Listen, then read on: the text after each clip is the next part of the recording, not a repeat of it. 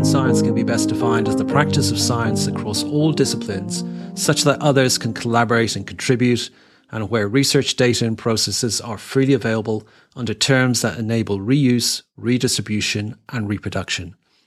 This includes peer-reviewed publications, data repositories, workflow, and collaboration tools. Open science is driven and governed by science policies and mandates, and pharmaceutical companies, which fund approximately half of all biomedical research, are now leaders in the publication and disclosure of research. However, access to much company-funded research is still restricted by journal paywalls. So with open science continuing to rise in prominence and adoption by science funders and researchers, how can pharmaceutical companies play their part? Welcome to Pfizer's podcast series celebrating this year's International Open Access Week. I'm Martin Delahanty and I will be your host. Through this week, I will be interviewing experts working within clinical and medical disciplines who will share their perspectives on the impact and benefit of open science for patients and key stakeholders. My guest for today's podcast is Dr. Joana Osório, communications consultant for a global collaboration called Open Pharma. Welcome, Joana, to the program. Hello, Martin. Please, can you explain what Open Pharma is and its role in supporting open science? Open Pharma is a collaboration between different companies, organizations, and individuals who are stakeholders in medical publishing. The aim of Open Pharma is to increase the transparency and the access to the outcomes of pharma-sponsored research. It was launched and coordinated by Oxford Pharmagenesis. And this is a non-profit, not a profit-seeking project. The running costs are funded by several companies. Pfizer is one of those companies and is a full member with representation in Open Pharma Steering Committee. And we connect pharma companies, publishers, patients, researchers, regulators, and other people with the goal of improving the publication and the communication of pharma-sponsored research. We want to make these processes faster, more transparent, more accessible, more efficient. And we do this by bringing in innovations from publishing to drive change in this area. Since we started in 2016, for example, we have supported the move to open access in our industry. We have done education and advocacy, and this included working with 3 companies so far to have an open access mandate. We also had concessions with ASCO, and ASCO changed their policy to allow pharma to pay for open access in their journals. One of these journals is JCO, which is a leading oncology journal. So we also do research, and we're proud of it. We've done research on, for example, open access publishing rates, the prevalence of preprints, ORCID identifiers in pharma, and our most recent focus has been on plain language summaries. So the idea is if we're publishing with open access, then we should make sure that people can understand what we've written. That's a great introduction, explanation around Open Pharma and many initiatives there. Can we demonstrate then real benefits of open science for patients? So this is an interesting question. Because, of course, we have evidence that open access increases views and citations to articles. But the question of whether it has an impact, a general impact on patients, is a little bit more difficult to find the hard evidence for that. We have lots of evidence, anecdotal and indirect evidence that this is the case. But definitely, this is an area that would benefit for more research. We know that patients and doctors, the ones we meet, they tell us they need papers to be open access and that they have benefited from papers being open access. And we would like to see this research done in a more systematic way and with a bigger sample. Very good. And thinking maybe about the current pandemic and COVID-19 and the research, one publication output that has been very prominent has been preprints. So what is the role for preprints from an open pharma perspective? The COVID pandemic really made it clear how useful preprints can be, but it also raised many questions. So in medRxiv, which is the medical preprint server, it launched in June 2019. This was just about half a year before the beginning of the pandemic. And the number of COVID-19 preprints exploded. So one study estimated that 40% of new preprints on medRxiv during the first wave of the pandemic were on COVID-19. And there are now almost 20,000 preprints on COVID-19 in medRxiv and in bioRxiv, the life sciences preprint server.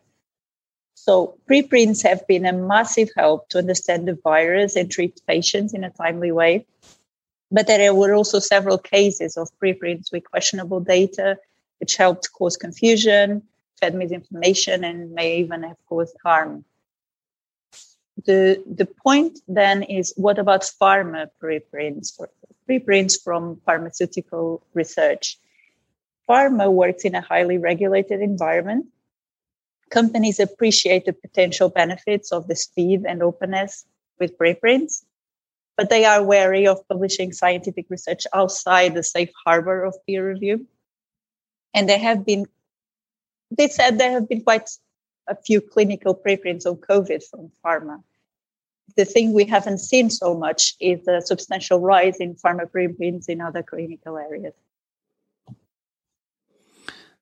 And you were talking earlier on about benefits of open science for patients, in particular plain language summaries, and to your point around preprints and some misinterpretation potentially of information published as preprints. Do you think plain language summaries are supportive of open science? Yes, absolutely. So we at Open Pharma believe that all plain language summaries should be accessible, free of charge and without restrictions. And as you said, they are a good way of explaining science in an accessible way. They should describe research in a balanced, unbiased, non-promotional way that is free of jargon and easy to read. So they are also about research, so they are both reliable and accessible.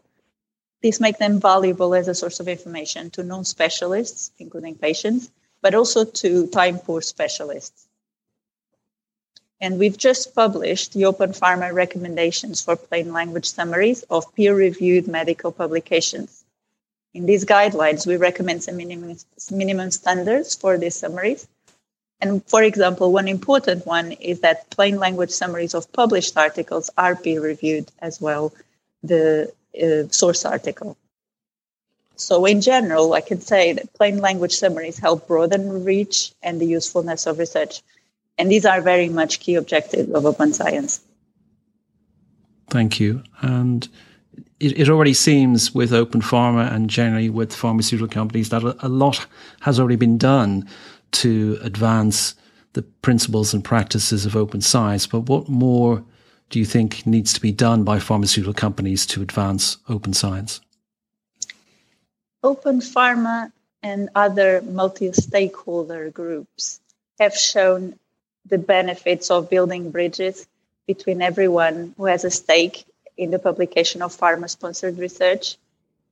And I think pharma companies need to know about publishing trends and innovations that they can then apply to the communication of their own research. So these bridges are really important. Pharma companies also need to understand what other groups need, patients, doctors, and the general public. For example, what information is most important to these people? How can people search, find, and use that information? And what technical improvements would help make this information more accessible and fit for purpose? These are interesting, important questions. And these conversations are all part of a broader picture. Open science and transparency go hand in hand, and they will contribute to raising public trust and the credibility of pharma-sponsored research. And with the pandemic has really highlighted the key role of medical affairs and publications in particular to the ability of pharma companies to speak with medical professionals. And also functions such as clinical trial transparency and patient engagement within pharma are finding more and more common ground with publications functions. Companies may see that they can increase the impact and efficiency if they transition to a more integrated approach to the communication of research than the current model. I think there is a key element of collaboration in all of this and understanding each other and the needs of your readers and various groups. Open Pharma has really taken a lead on a number of initiatives, and which is great to see. And I guess we'll all be wanting to know what to expect to see in the next year from Open Pharma. So can you share with us what we might see? So this is a big crystal ball, but the UNESCO recommendations on open science will be adopted this month, November. And with this adoption, we expect that open science will increasingly be talked about in the context of human rights and equitable access to information for all. And we also expect this to be a broader discussion, a global discussion worldwide. So we also expect to see more discussion about preprints, including quality control on preprint service, and also how to educate journalists and the public about non-peer review research. Some journals, for example, the PLOS journals, already offer direct transfers of preprints from bioRxiv and medRxiv into their submission systems. And this is perhaps something we'll see increasing this type of service. We also, of course, looking forward to seeing more journals and authors adopting plain language summaries as a way of making their research more open, more accessible. We also think that funders will continue to press for research to be published open access. This is likely to be on the table for governments and international organizations. And as these expectations for transparency grow, the pharma industry won't want to look out of touch with this increasingly open, publicly funded research environment. And I think pharma will need to and will want to pay attention to these conversations and think about how to act and what they can do in an environment that is evolving quickly. But it is also very exciting. Very exciting, and it's evident that Open Pharma has made great progress, and with a growing list of pharma partners. I look forward to further advancements from this collaboration. Thank you again, Joana, for your time and excellent insights and perspectives. Thank you. This podcast series is funded by Pfizer. I'm Martin Dillahunty, and thank you for listening. Please join me again for our next International Open Access Week podcast.